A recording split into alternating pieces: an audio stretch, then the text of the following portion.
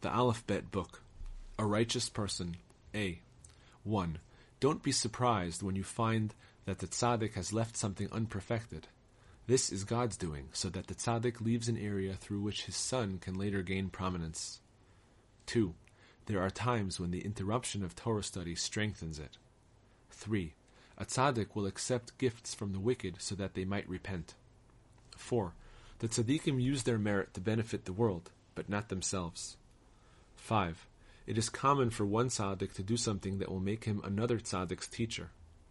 6. Seeing the faces of the generation's leaders is of great benefit. 7. A tzaddik will be punished when he fails to pray for his generation.